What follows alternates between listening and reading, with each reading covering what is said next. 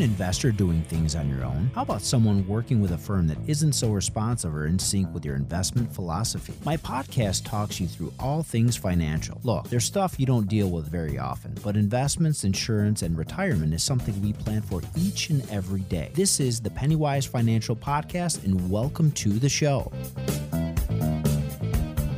Welcome to the Pennywise Financial Podcast. This is Constantine here with my co-host Sam Gwelly. Welcome to the show, everyone. Today is Wednesday, September 28th, the last show we'll do in September, and closing out the month, getting ready for October. Some nice spooky numbers, I think, are on the horizon, even worse than we're seeing so far. Sam, give us an idea of where we are right now and where we've come so far year to date. Yeah, well, you said it yourself. It's almost spooky season, right? And the stock market obviously is definitely spooky these days. Starting off with the Dow Jones, pretty similar to what we've been talking about the past 2 weeks now, at least. Over the past 5 days, we're down about 3%. The month number, last month, we're down about 7.5%. And year to date, we're still down about 20. So not too different from last week, but still not, very promising. And even the S&P, it's very similar, down about 3% over the past week. Over the past month, also down about 7%, and also down about 20 and some change percent, about 30 year to date number is the same. Moving on to the NASDAQ, over the past week, we're down about 3%. Over the last month, it's about 8% loss. It's very similar to the other two. And or year to date, we're down about 30% there. So that's gone, even worse. The Russell 2, down about 5% over the past week. Over the past month, we're down about 10%. And year to date, we're down about 25%. Jeez. So not sounding too good. Not very fun. Not too good at all. And how can I forget to introduce, we have a special guest today. Really special. He's a special person. Special. Very Yes. special. David Georgiev, one of the partners here at Monarch Wealth Management. Dave, welcome to the show. And Sam rattled off some really, really fine numbers so far. What do you think of that? Ouch. I was listening as you were saying it, Sam, and even the Russell 2000, I think you said, was down 10% for the month. I mean, that's brutal. Brutal. Yep. 25% for the year. NASDAQ's down 30. And a lot of forecasters are saying it's going to get substantially worse before it gets better, which is scary, right? Like, what are we headed into? And what can we expect? What are we doing for our clients? I mean, I'm sure we're going to talk about it today, Cons. But it's definitely, I feel like there's a storm cloud, but it's been here all year. I mean, honestly, since the beginning of the year, since the war broke out in Ukraine, it's been a whole lot of bad news, and there's more bad news to come. Yeah, I know. It's like there's no sunshine on the horizon. I don't know what to say. You talk to different market experts and leaders and in our industry, and I mean, people that were even the most bullish in pretty much any environment are now starting to turn negative. They're not so optimistic about things in general. We're going to try to look for some pockets of optimism. Let's look at some of these sectors that have done some better than others. If we start off with the XLE, the Energy Select Spider, year to date is now up 24.5%. I mean, I think that's been cut in half. That return was approaching 40%. A lot of pressure on these oil and energy stocks right now. Tons of different things going on, a lot of pin action. But I'm not liking that sector as much as I used to. And I don't know if this is a head fake. I don't know if this is a temporary buying opportunity, but time will tell. How about the financial sector? That's the XLF. Year to date, it's been trending pretty much in line with the market, overall market itself. It's down about 21.5%. So no sunshine there. How about real estate? Well, if you own a house, you're sitting pretty. If you're looking to buy a house, like I said before, Sam, don't rush out now and buy a home, but prices are starting to come down. If you invest in real estate, we're looking at the XLRE. It's down about 28.5% year to date. Ouch. So no safe haven there. How about cryptos? We look at the cryptocurrencies, Bitcoin. A lot of fans in the last couple of years, look how much money bragging, how much money I made online. Look at this. It took a couple of clicks and I just made a fortune. Year to date, down 66% for the GBTC. That's a Grayscale Bitcoin Trust. Ethereum, about Ethereum there, 71% year to date. Litecoin, those coins are down almost 69%. And how about real gold? Just traditional gold, GLD. It's down 8.5% year to date. So those numbers do not look pretty. I don't know what you have to say about those outliers, Dave, but I'd love to hear your take on things. Well, when you look at gold, so we talk about during recessionary times and all of these non-correlating assets that are supposed to be here to help us during these difficult times. This is the whole theory behind diversification. Like, why do we diversify? A little bit of money in a lot of different places. It helps us in rainy days. But when you look at it, things like, I'll tell you, in a rising interest rate environment, financials should be crushing it. They're not. Gold in inflationary times should be doing well. It's not. And then the whole buying strategy for crypto years ago was it's a non-correlating asset. When the market takes a nosedive, my crypto is going to be going through the roof because it has nothing to do with the stock market. And it's tanked substantially more than the stock market as a whole. Has nothing to do with anything, right? Yeah. Ask Warren Buffett. Oh, but, man. Buffett, who some people say is out of touch, I couldn't disagree more. He's like, it's worth, it's like a collectible, right?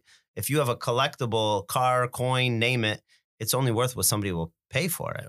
That's exactly what crypto is. It has no real tangible use for the most part. I mean, you could probably debate, some of the technology within it, but it's just crazy to see. Not only is it correlated, but it's more volatile than any of the markets that we're talking about from a stock market standpoint. So why do you think we're seeing this big loss across all three of those coins Cons just talked about? From a crypto standpoint? Yeah. I have no clue. I am. Does anyone have a clue? I'd love to bring in a crypto expert, I right? think you and I have talked about, we don't understand what's making these coins go up and down. So unless people are just losing money across, like, people that invested in crypto are also heavily invested in the market. So as the market tanks, the fear is spreading across even those markets, right? And again, the theory was that even when there was fear in the stock market, that the cryptocurrency market would be just fine. But I think it's just bled over into it. Well, that was wrong then. Yeah, substantially wrong. But it's really surprising to even see gold and precious metals hurt the way that they've been hurt. Where typically in an inflationary period, those are supposed to fare very well. It just kind of, it goes against everything that we've learned in the financial advising or financial planning world of proper diversification. Everything's getting buried right now. We talked about, though, you mentioned energy and, my 2 cents, and I don't want to get too political, but I'll get a little political. Let's be honest. When I was going to say George Bush, but when Biden got into office, he made some changes and oil prices went up right away. Gas prices went up right away. And the White House is going to say that, well, we don't control what the gas price does. So it got jacked up to, let's call it, $4.50, almost $5 a gallon, depending on where you are in the country. And now it's dropped to high 3s, low 4s.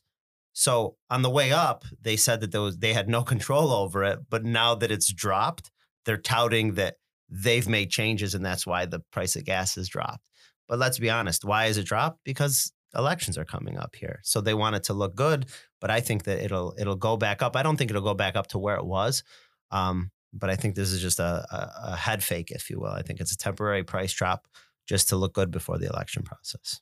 Wow, that got deep real fast. Deep.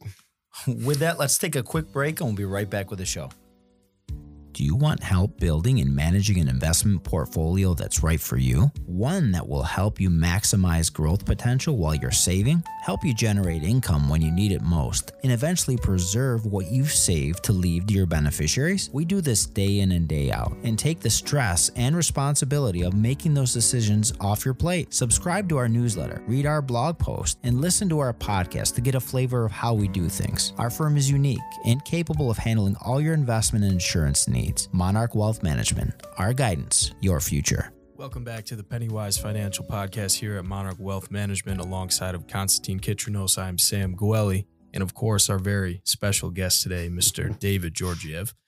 And today we were talking a little bit, guys, about a meeting you had this morning with a client, I guess, and he brought up some pretty interesting topics and questions, and you guys want to just get into that a little bit. Yeah, absolutely. I think a lot of people are thinking the same thing right now. They're wondering, am I in the right places? Should I continue down this path? Should I be investing? What should I be investing in? But I'll let Dave go ahead and maybe shed some light on the conversation we had this morning and more about what people are thinking right now. Yeah, sure. So we went to breakfast to one of our clients' restaurants. Phenomenal breakfast, I got to say. Oh, yeah. Hands down, it was really good. Yeah. And so he's worried, and he's got cash to invest. He wants to invest cash. And he's like, where do I go though? Do I invest in the market? And I'd say that for people that are coming to us right now that have cash, that want to invest, long-term, the solution, hands down, the market over time will do substantially, wonderful things, depending on your risk tolerance, of course. But assuming you're like a stock person, long-term, you're winning. But over the course of the next 12 to 18 months, we foresee a pretty bumpy ride here in the stock market. So why start off with those funds, dropping them into a hole if the market takes another 5, 10, 20% decline from here? Potentially. Will it? I'll tell you when it's over if it did. But in the meantime, why don't we look for some sort of safety in the short term? But we want to keep it short term, especially because interest rates are rising, and especially because we don't see that this is the new norm for the next decade. But I mean, just over the next 12 to 18 months. So with that, we said, hey, where can we park this money temporarily? Give our client some security. Give our client a yield, a positive rate of return, and then revisit once a year, 18 months, up to maybe 2 years goes by. Where can we put this money? And so, Constance, you want to kind of talk about some of the options? Yeah. Well, I'm just thinking about one thing to point out is that when clients are coming to us and asking, is now the time that I should be adding funds or opening an account that's been sitting in savings or cash? We don't offer commissionable products in that sense where a client will come in and buy, let's say, a mutual fund that's front loaded, paying 5-6+%. I think they could even go as high as 7+ by prospectus, depending on the fund.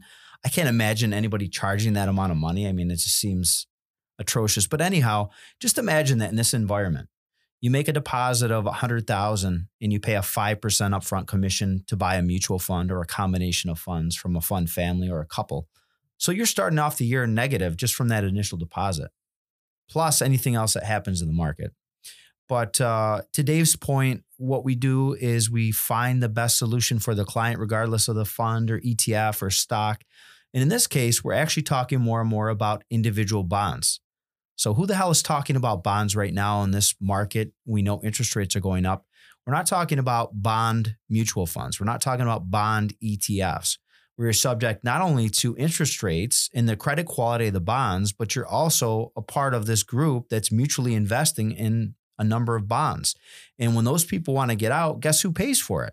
All the other holders of that fund, where they have to liquidate positions that might be underwater or negative. That only makes things worse. So we're able to build a custom portfolio for clients that has individual bonds.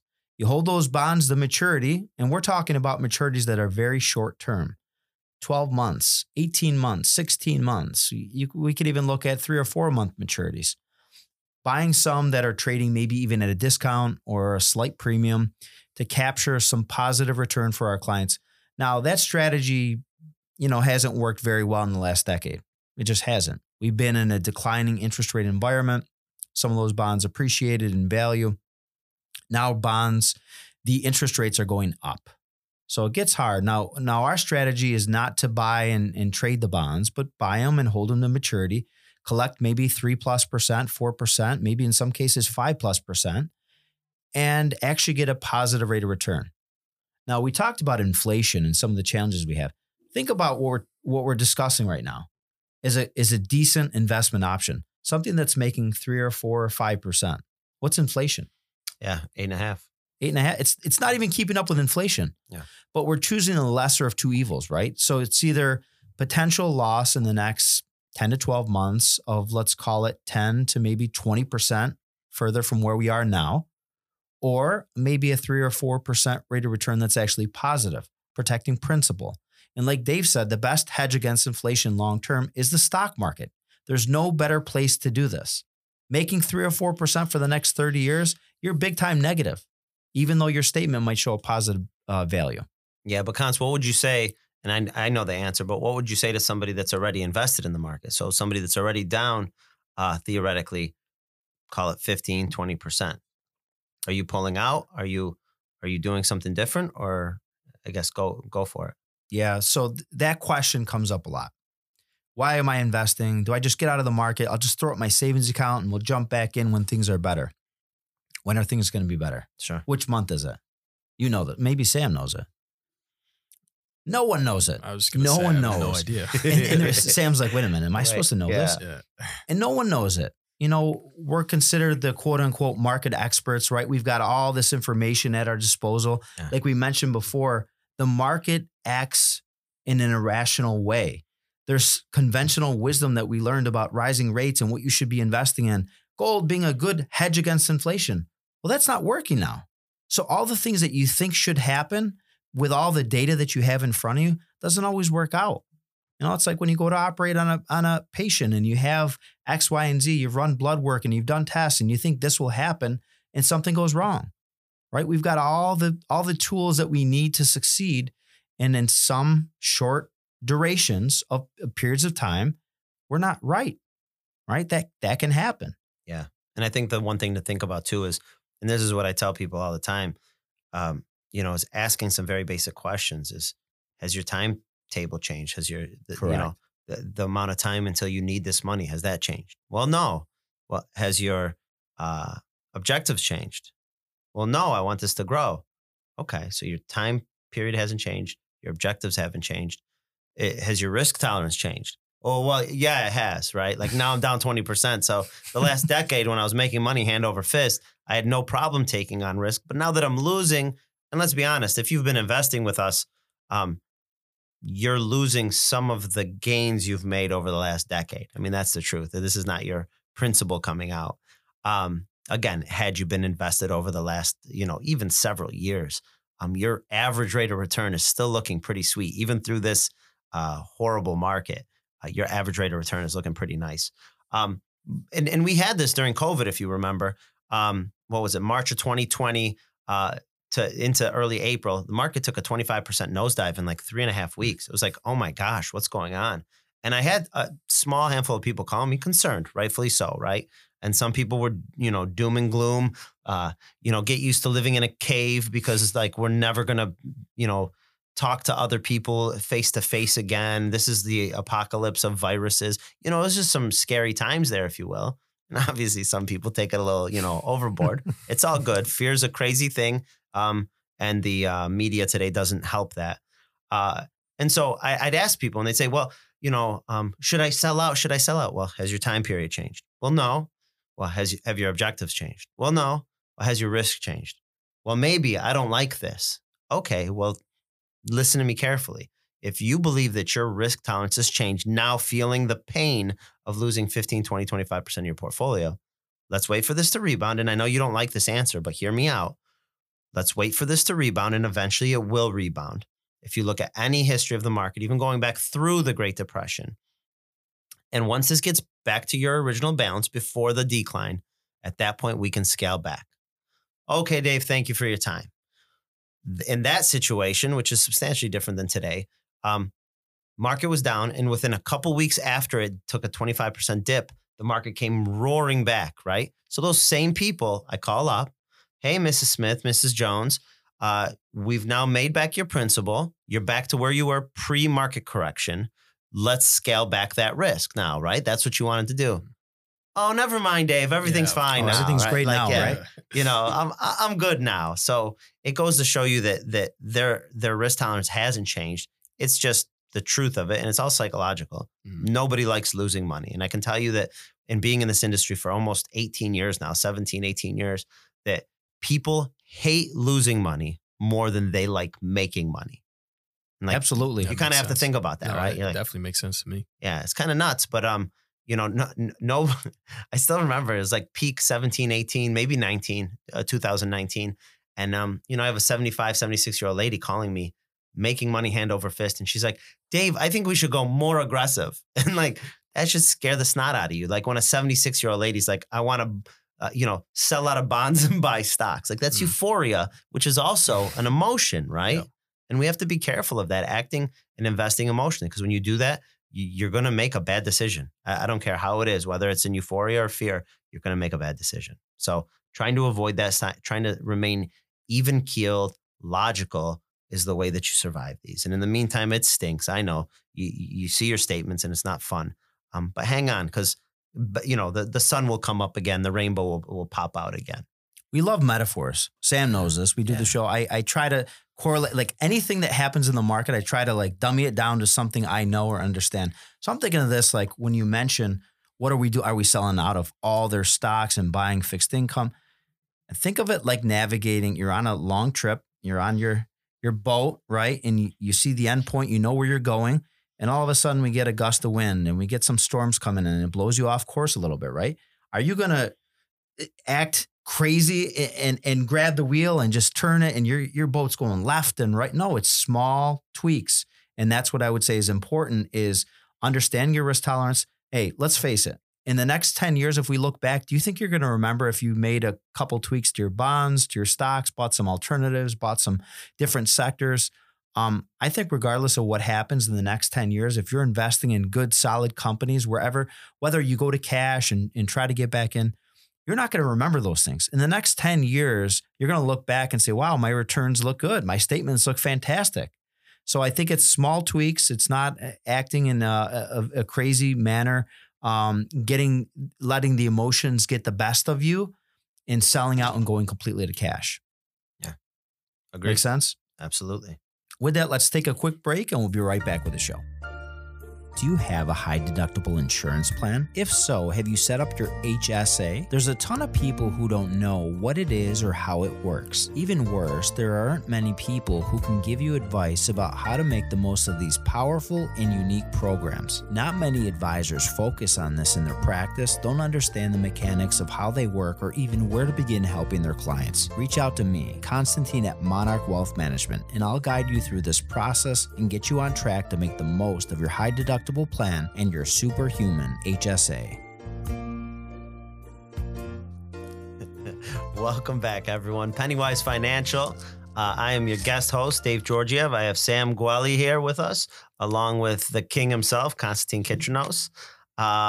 King himself. Hopefully it's not the Bond King. I don't know. Yeah. I think you're the Hurricane King because you have all the research on it. We're talking current events right now, and Hurricane, is it Ian? Hurricane Ian? Ian, yep. It's about to terrorize parts of Florida here, and we're looking at it. I think it's several hours away from landfall. It's coming up. It looks like it's going to hit just south of Tampa. My dad has a place just north of Tampa, so we're kind of hoping that it avoids that, but obviously we just we're hoping and praying for good outcomes and no injuries, no deaths, and limited catastrophe as far as houses and things like that. I was just watching before we came down for the podcast that they were saying that I think 7, I might be wrong, I thought it said 7 insurance companies have gone out of business in like the last 2 years in Florida, and like people are leaving the state. I should say insurance agencies are leaving the state because of the liability. I was going to say, I think people are flocking to the state. Yeah. But insurance agencies are leaving the state. They're already saying that financially, a lot of these insurance companies won't be able to pay for like the damages and stuff like that. But I don't know how that's possible. I mean, how can you be how can you do business in that state? Like I know, for all the garbage that we hate about New York State, the taxes and all the, just political ambiance of just baloney, the protection that they have, that they give, like from an insurance liability standpoint. Like if insurance agencies go out of business in New York State, you're insured up to, what is it, $500,000 versus the $250,000. Oh, I haven't even seen those numbers in a long time. Yeah, last time I had that conversation was 2008. Really? Yeah. Oh, because everyone was worried about, buying life insurance or fixed annuities or whatever product that was backed by an insurance company. What's the credit quality? What's their rating? How long they've been around? What does their cash balances look like? Yeah. It was scary times in 2008. But just looking at it, I just don't know how they can even operate if you don't have the bandwidth to properly take care of the people that you're insuring, right? Yeah. I'd love to have an insurance broker come on here that sells property and casualty, like homeowners and things like that, and talk about that. Like down in Florida, I mean, like you said, let's say and we all have family down there and some properties and whatnot, and I hope that everything goes well, obviously, and people stay safe. But then the financial side of things. So when you think about people's homes and where they live and work and play, and if you have a city that's destroyed, and these insurance companies can't rebuild it, what happens? Is it like a dead city? Nobody ever. I mean, if you've got a mortgage on a house that's worth $600,000 and the mortgage balance is $400,000, and your house is destroyed, but insurance won't cover it, what happens?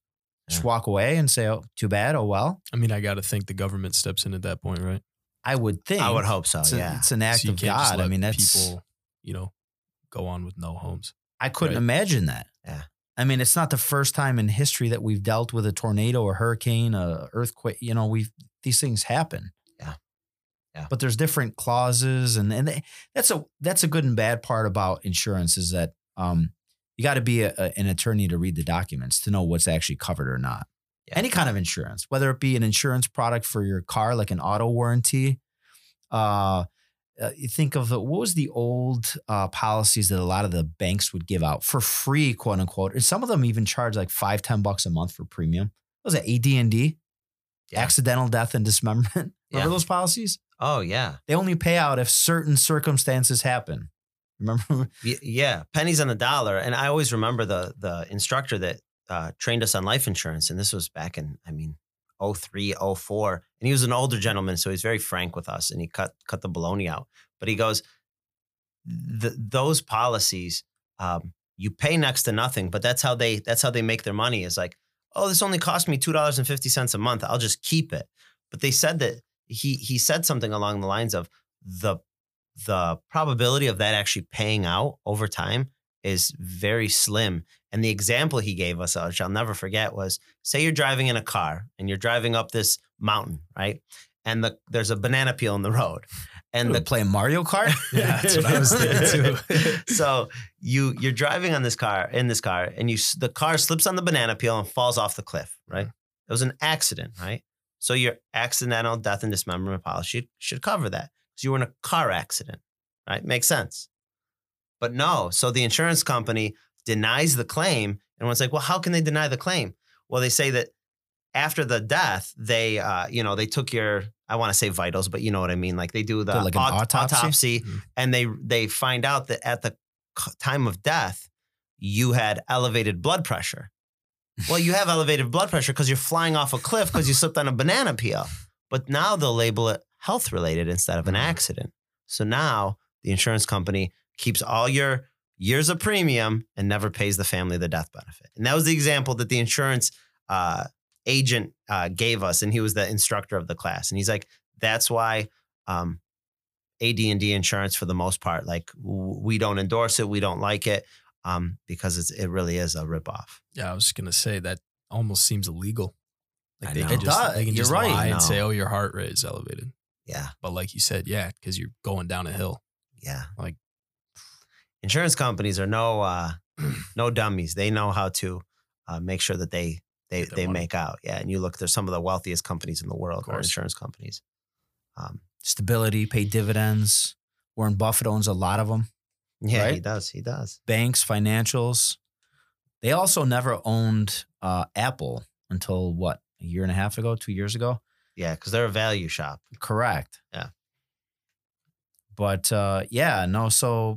so I guess I don't know how that's going to shake out. Hopefully that the storm is a little milder than we expect. But what is it, 155 mile an hour winds? Yeah, just about a category 5. It's just like a little bit under that. But I saw something that said almost 3 million people were ordered to evacuate. Yeah. Which is, if you think about it, insane. Yeah, there's already 155,000 residents that don't have power right now. It hasn't 155,000. even made landfall yet. So how's your EV electric vehicle doing right now when you're traveling from Miami or let's call it Key West and you got to head to Jacksonville? You're going to make it, 4 hours maybe if you're lucky? I don't think you can even continue that trip. right No. now. Because Yeah. you're probably stuck on the, think about it. Like you've been down in Florida, those roads get so congested and now it's panic because everybody has to leave. Mhm. So it's gridlock. You're just staying still, draining your battery. And it's not like a quick charge, like, oh, I'll just go fill up for 30 seconds. My gas is full and I can go. You got to charge for what, 4 hours, 5 hours? They actually just said it's past the point of safe evacuation at this point. Wow. And like So just stay put at this point if you're there. yeah, hunker Wow. down. And we were talking about it earlier. My dad, who has a house just north of Tampa, he moved down there, I don't know, 5 years ago. He's in Macedonia right now. You know, he's finishing up his European adventure with my uncle.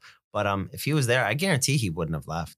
Like they're so stubborn. Like these old European men. Like he would have. You're not going to tell me what to do. Yeah, David, it's fine.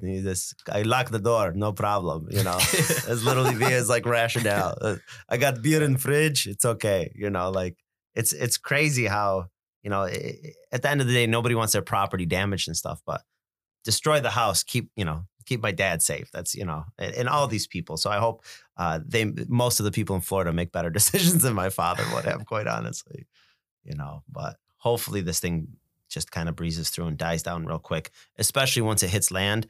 I mean, hopefully that it loses its steam very quickly. I think they usually do. I was looking at projections, and they said like it is now. It's borderline a Category 5, but once it hits land and it's been on land for a little bit, they say it's going to drop down to Category 1 immediately, and then also right after that, it's just going to be considered a tropical storm at that point.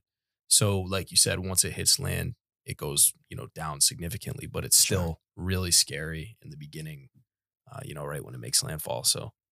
I think the Gulf doesn't really get that many storms to come through, right? Like hurricanes, tornadoes, whatever. No. Speaking of the Gulf, like totally unrelated, but I guess since we're talking about the Gulf, do you guys remember, it was, I don't know, a decade ago. Do you remember when that oil rig thing exploded? Yeah. Was that BP? BP. Yeah, it was BP. It was there. It was leaking for several months, I think, right? Yeah, but do you remember at first the like media was like, oh my gosh, like the pictures of like seagulls like engulfed in with the oil. Dish soap cleaning them. Yeah, but like you saw that was like the whole coast of Florida, the Gulf Coast was going to look like that. And then after it just kind of disappeared, the whole news story and everything about it. And I didn't see anything like that as far as the beaches in Florida. Do you guys remember? Like it almost just disappeared. And then it was like, oh, no big deal. I think I was in 6th grade, so I don't really know that much. Wow. Was it that long ago? I think so, yeah. Well, he's not that old. I mean, yeah. That's probably, what, would that be 15 years ago? Just about. I guess it was longer than I thought. Yeah. And they made that movie with Mark Wahlberg. Who did? What movie? The movie about the oil rig. I don't know. That was a it. great movie. Kurt Russell was in know it. what it was Must have called? been great. Nope.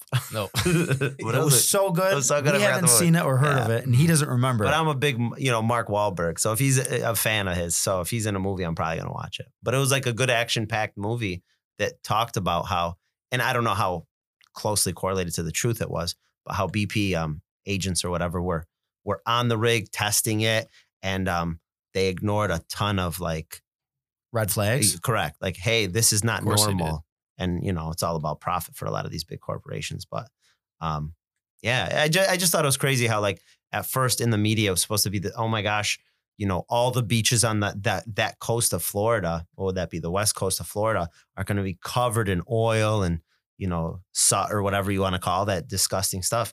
And then it was nothing, and all the beaches were like fine. So did they contain it that well? I don't know. It just reminds me of manipulation from a mark, from a. I was going to say, how many of those people were shorting BP stock when they got murdered and saying those stories and sharing them? I didn't hear many of the stories. Watch out for that, Mike. Mm-hmm. I didn't hear much of this about the beaches itself, but I did see the damage, and I knew it was going to be big to clean up. Interesting. On my way to work this morning, I did hear about a new partnership with BP. It's funny you mentioned BP. Did you guys hear about it? No. They're partnering with Hertz. And so BP is known for oil, right? Mm-hmm. They're coming up with infrastructure to charge these new electric vehicles. Yeah, they're setting up stations. So you think about like the newer companies that are small, think of the cost. So like Plug Power and Blink and all these stations. Now you don't see too many. The only ones I've actually seen so far is Tesla. Mhm. So they just put in a new station out in Victor. They had to dig up the ground. They had to run special cables to charge these stations. Eastview Mall has some. They have them in parking garages downtown. But when you think of the smaller companies, the amount of capital that's required just to put the stations out there, and now mind you, what is it? Maybe 5% of vehicles on the road, not even, are electric or hybrid. Yeah. And they're talking that by 2030, we have this mandate where 50% of the vehicles should be electric only. And That these, seems insane to me. I don't know how you guys feel about like those mandates where they're banning this, like the manufacture of gas powered vehicles by 40 or something like that. 2035, 2035 is in California. That was in I believe. California. I heard they're going to do it in New York too. Probably. But I feel like more and more people are going to switch to EVs anyway. At least that's kind of what I've seen. I can never understand shifting to something that's so reliant and dependent on a grid that's not even established or ready for that. And it's not quick. Like we mentioned, like people trying to evacuate, like in this situation right now, let's say we were 100% EV. It'd be a mess. Yeah. There'd be a lot of people that would be dead on the road. There's no infrastructure. And let me ask you this. So right now you go to charge at Eastview Mall. It's free, right? Free charging nothing station. is free. Oh, because originally they were free charging stations. But I was going to say, do you think that's going to stay? Like if No way. the majority of people switch to electric, that you're going to go like, and they're like, save money on gas by going electric. And it's like, you're just going to be paying a higher electric bill. Like, are people dumb enough to just fall for that? I don't understand. I think it's crazy. And I'm not against EV at all, but I think that there's a realistic balance between all of these sources of power, whether it's nuclear, natural gas, regular gas, electric, windmills, solar, like all of that stuff. I think it has a place. There's a balance there that somebody can tell you substantially smarter than myself about what that balance looks like. Because make no mistake about it, you might be saving in, what do they say, emissions by like getting rid of gas powered cars and things like that. But electricity has its own set of emissions that we don't talk about. Like there's a byproduct to everything you do. Yeah, for sure. But we don't focus on that. The media doesn't focus on that, I should say. I just think some of these EVs look pretty sweet, and that's why I like them. Really? And they're fast. So if I'm being honest, most of the EVs, there's a couple Teslas that look okay to me. I think look ugly. Yeah, like we've insanely disgusting. Like the ones they have out like right now and that are available are ugly as hell. But there's some ones coming out. I think there's a Cadillac coming out, an EV Cadillac, which is pretty cool. I think I saw an EV Challenger. Really? Oh, pretty mint. Yeah, that'd honestly probably be pretty cool. You guys remember back in the day, the prototypes for these solar cars, and then they were hybrid. They had solar panel. They looked ugly as sin. And even the EVs that are on the, why does the car, just because it's electric, have to look so different? Couldn't it just be the same car, but instead of putting gas in it, like they almost make it look futuristic, like to the point where it sticks out like a sore thumb a lot of the time. Just my opinion. I mean, yeah, well, we don't care what you have to say, buddy. That's right. I don't know how we got on that topic, but we kind of ran with it. I mean, I'm curious to see how all these stocks, and they were the hotter stocks like in the last year or two, the tech stocks, the idea, the conceptual type stocks that don't make any money yet, that don't have contracts. I mean, you think about the big contract they were going to have with, I don't know if it was Lucid or one of the other EV makers with the post office. And you already know the financial status of the post office is almost bankrupt many times. So, without making money with a rising inflation, rising interest rates, I can't imagine those places are good places to hang out right now. Yeah. And you don't hear from those people that were bragging about how much money they made. You don't hear about them anymore. Yeah. And yeah, all those things are getting like crushed right now. But I'd even say, like you were talking about the post office, like Elon Musk, I think was the one that said this, like all these people that are like, forget, big corporations, and they're always fighting against big corporation. The government is the biggest corporation out there. And you see the way they run anything from the post office to Social Security to welfare. And it's totally mismanaged. It's horrible. But yet so many Americans want bigger government and more things to be dependent on the government. And it's like, they're a big corporation. That's the best way to look at it. And their track record is not that great. So why would we give them more responsibility and more power, which is just dangerous in my opinion? We could go on and on about the government and politics, I'm sure, but we've given you a little taste of what we're going to be talking about more of at our event on October 14th. If you don't know about it, I'm going to have a link in the podcast episode. Click on the link. You can register for that event, 11:30 on Friday the 14th at No Chino out in Victor. We'll have a couple of market experts. Dave and myself will be there. Love to have you and meet with you if you're not an existing client, or if you are a current client, want to hear a little bit more from us. Love to see you for that event. Sounds great. With that, I think that's all the time we have today. Thanks again for listening to the Pennywise Financial Podcast.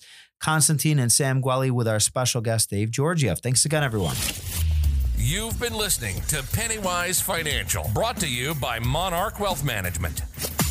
Constantine and David really care about their clients. They want to make sure you're happy, so you'll continue to hire them. There's no commitments, and clients are free to leave whenever they want. Think about being able to pick up the phone and call someone for guidance and advice on almost anything, from buying a car, selling a home, buying vacation properties, or even selling a business. Reach out on the website at monarchwealthmanagement.com. There are 2 offices in Rochester and 2 offices in Buffalo. Reach out to us on Facebook, LinkedIn, Twitter, and YouTube, or call us toll-free at 800-480-1580. That's 800-480-1580. Until next time, this is Pennywise Financial, signing off. The opinions voiced in this program are for general information only and are not intended to provide specific advice or recommendations for any individual. To determine which investments may be appropriate for you, consult with your attorney, accountant, and financial advisor or tax advisor prior to investing. Securities are offered through LPL Financial, member FINRA, and SIPC.